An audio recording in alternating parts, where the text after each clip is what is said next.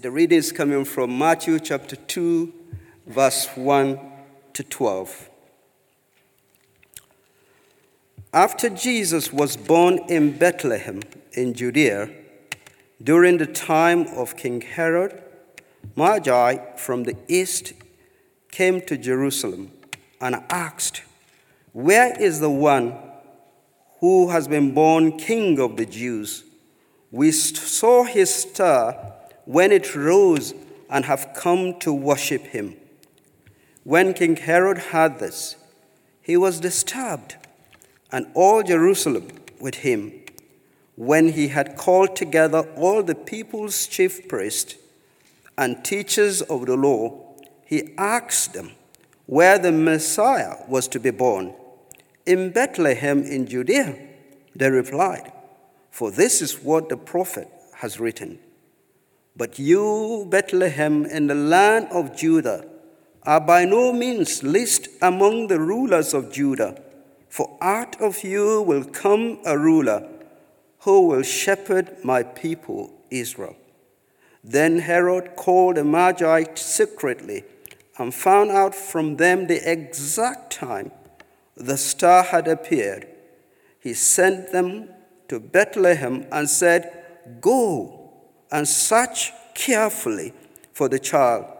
As soon as you find him, report to me so that I too may go and worship him."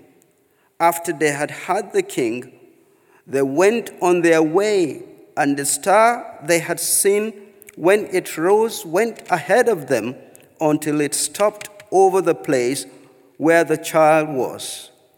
When they saw the star, they were overjoyed. On coming to the house, they saw the child with his mother Mary, and they bowed down and worshipped him. Then they opened their treasures and presented him with gifts of gold, frankincense, and myrrh. And having been warned in a dream not to go back to Herod, they returned to their country by another route.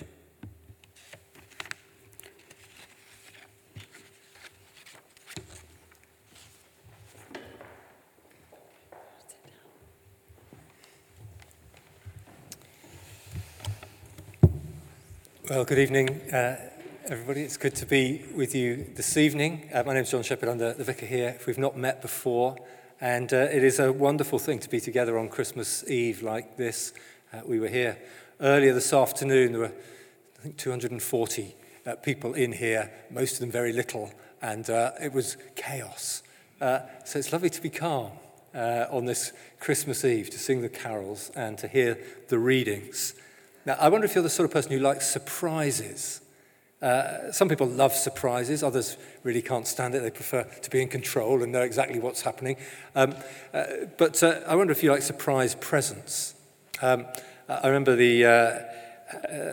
one of my greatest surprises, probably the greatest of all the surprise presents, was some time ago now, back in Christmas 2003, 19 years ago.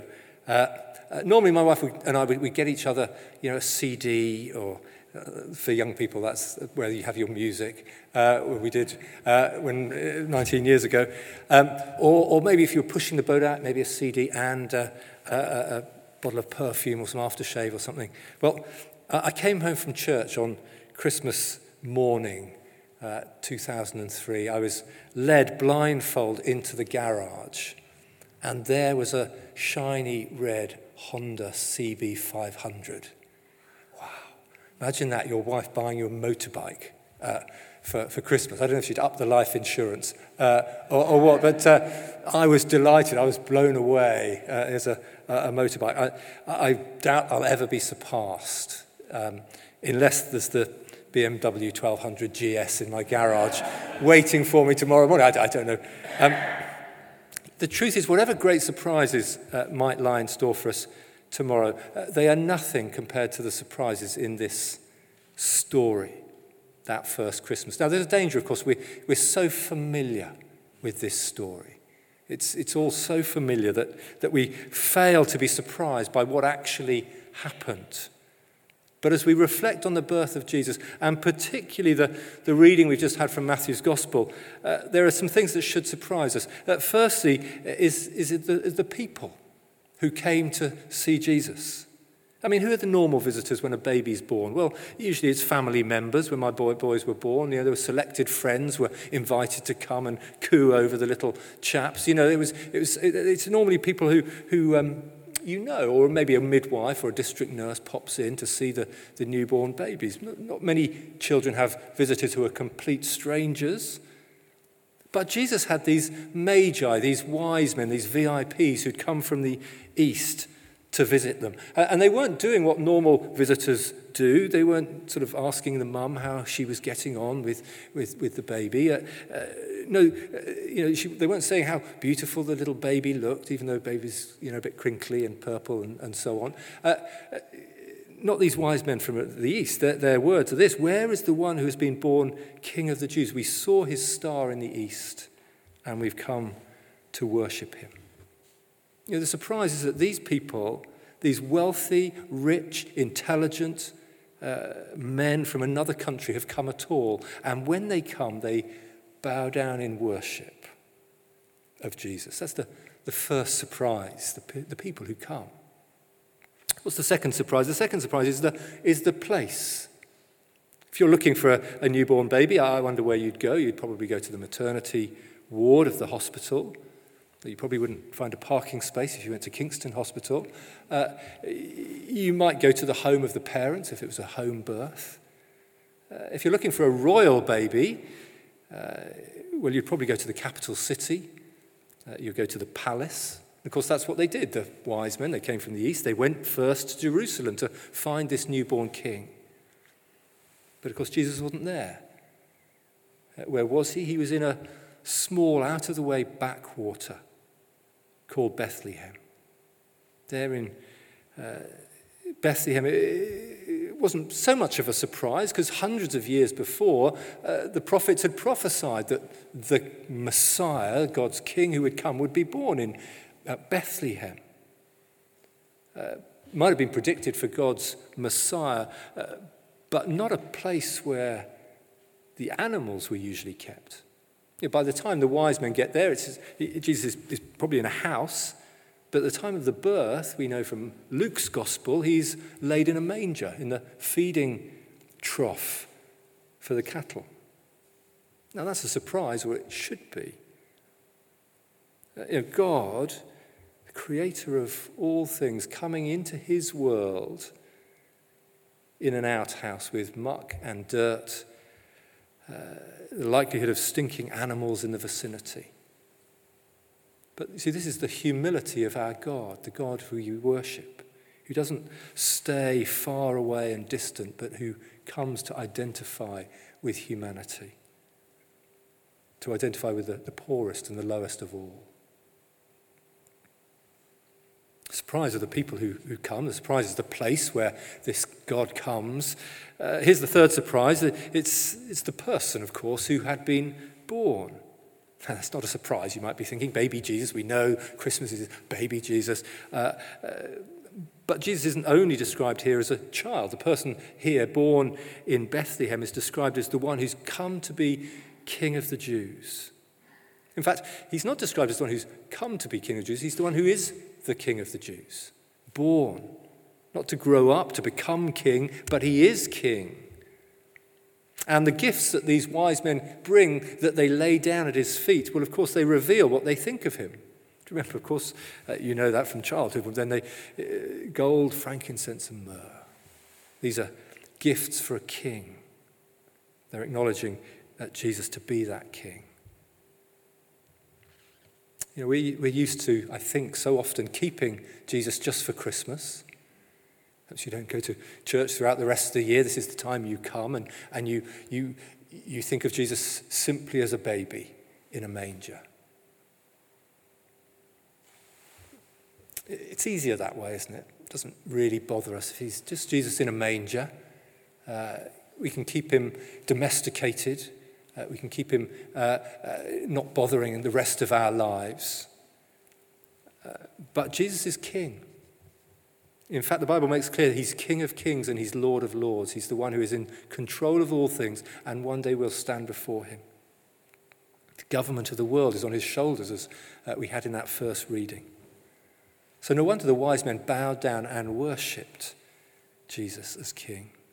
And no wonder that's what Christians are doing all over the world. 2.5 billion in these next 24 hours are bowing down, not literally, but in their hearts, to Jesus, to worship him as God. I wonder what about you? How do you approach Jesus at this Christmas season? So lots of surprises in the Christmas story. The people who come, the place, the person. And one more, there's another surprise in this Christmas story, and it's probably the biggest of all. It is the purpose for which Jesus has come. In that first reading, when the angel appeared to Joseph, he was told that the baby would be born to Mary and to be given the name Jesus, because, he says, he will save his people from their sins. See, the purpose of Jesus coming to earth is to come as Saviour, to save his people from their sins, from being separated from God, to save people from death, to give us life. And he would accomplish this salvation through his death. People sometimes say, well, why do we talk about the events of Easter at Christmas? Aren't we celebrating the birth of Jesus? Why are we talking about his death? Why on Christmas do you have communion, which is, of course, the great celebration of his death? We remember with bread and wine, his body broken, his blood shed, a violent death on a cross. Why are we talking about that when we're remembering this little baby born, this sweet baby? And, of course, the reason is that you can't separate Christmas and Easter. Jesus came into the world, he was born into the world so that he might die for the world, so he might give his very life. The writers of the carols knew this truth. Our last carol is going to be Hark the Herald Angels Sing. And that first verse, glory to the newborn King, peace on earth and mercy mild, God and sinners reconciled. See, we're separated from God without the death of Jesus, but the death of Jesus brings us back into relationship as we put our trust in him. Final verse of the first Noel tells us how Jesus was to carry out that. For Christ has our salvation wrought, and with his blood mankind has brought. That was the purpose for Jesus being born, is to go to the cross, to give his life. Jesus came into the world to die. And the last surprise is that he's come into the world to die for you and for me. Not just sort of massive humanity, not just for the other person or for the religious person or the person down the street or for your granny who was a Christian. No, he's come into the world for you and given his life for you. And on this Christmas Eve, he wants you to open your heart to him. Verse 3 of O Little Town of Bethlehem, we sang it, how silently the wondrous gift is given. So God imparts to human hearts the blessing of his heaven. No ear may hear his coming, but in this world of sin, where meek souls will receive him still, the dear Christ enters in. And so tonight God simply wants us to open our hearts to receive Jesus.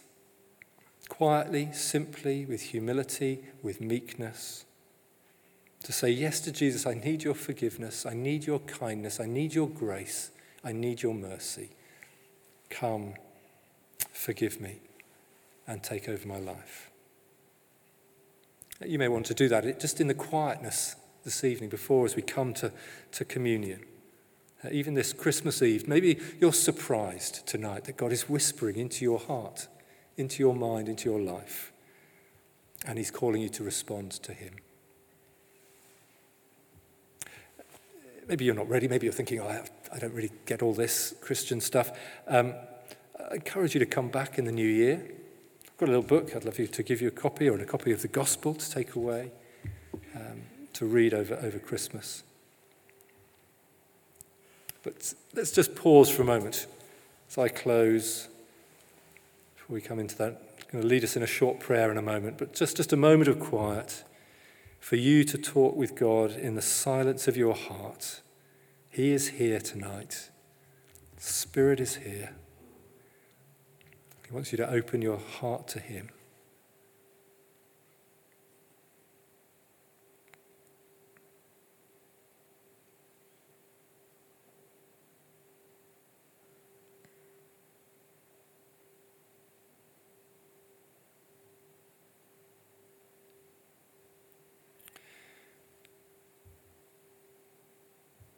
Father, we thank you this Christmas Eve that you loved us enough to send your Son, Jesus Christ. We thank you that he was born, grew up, and died on the cross for us, that we might be forgiven, and that like those wise men from the East, we might bow down in our hearts and worship Jesus as King. And so humble our hearts tonight, Lord. Help us to trust in the Lord Jesus and to know that life and peace and joy and hope that only he gives this Christmas. For we ask it in his precious name. Amen.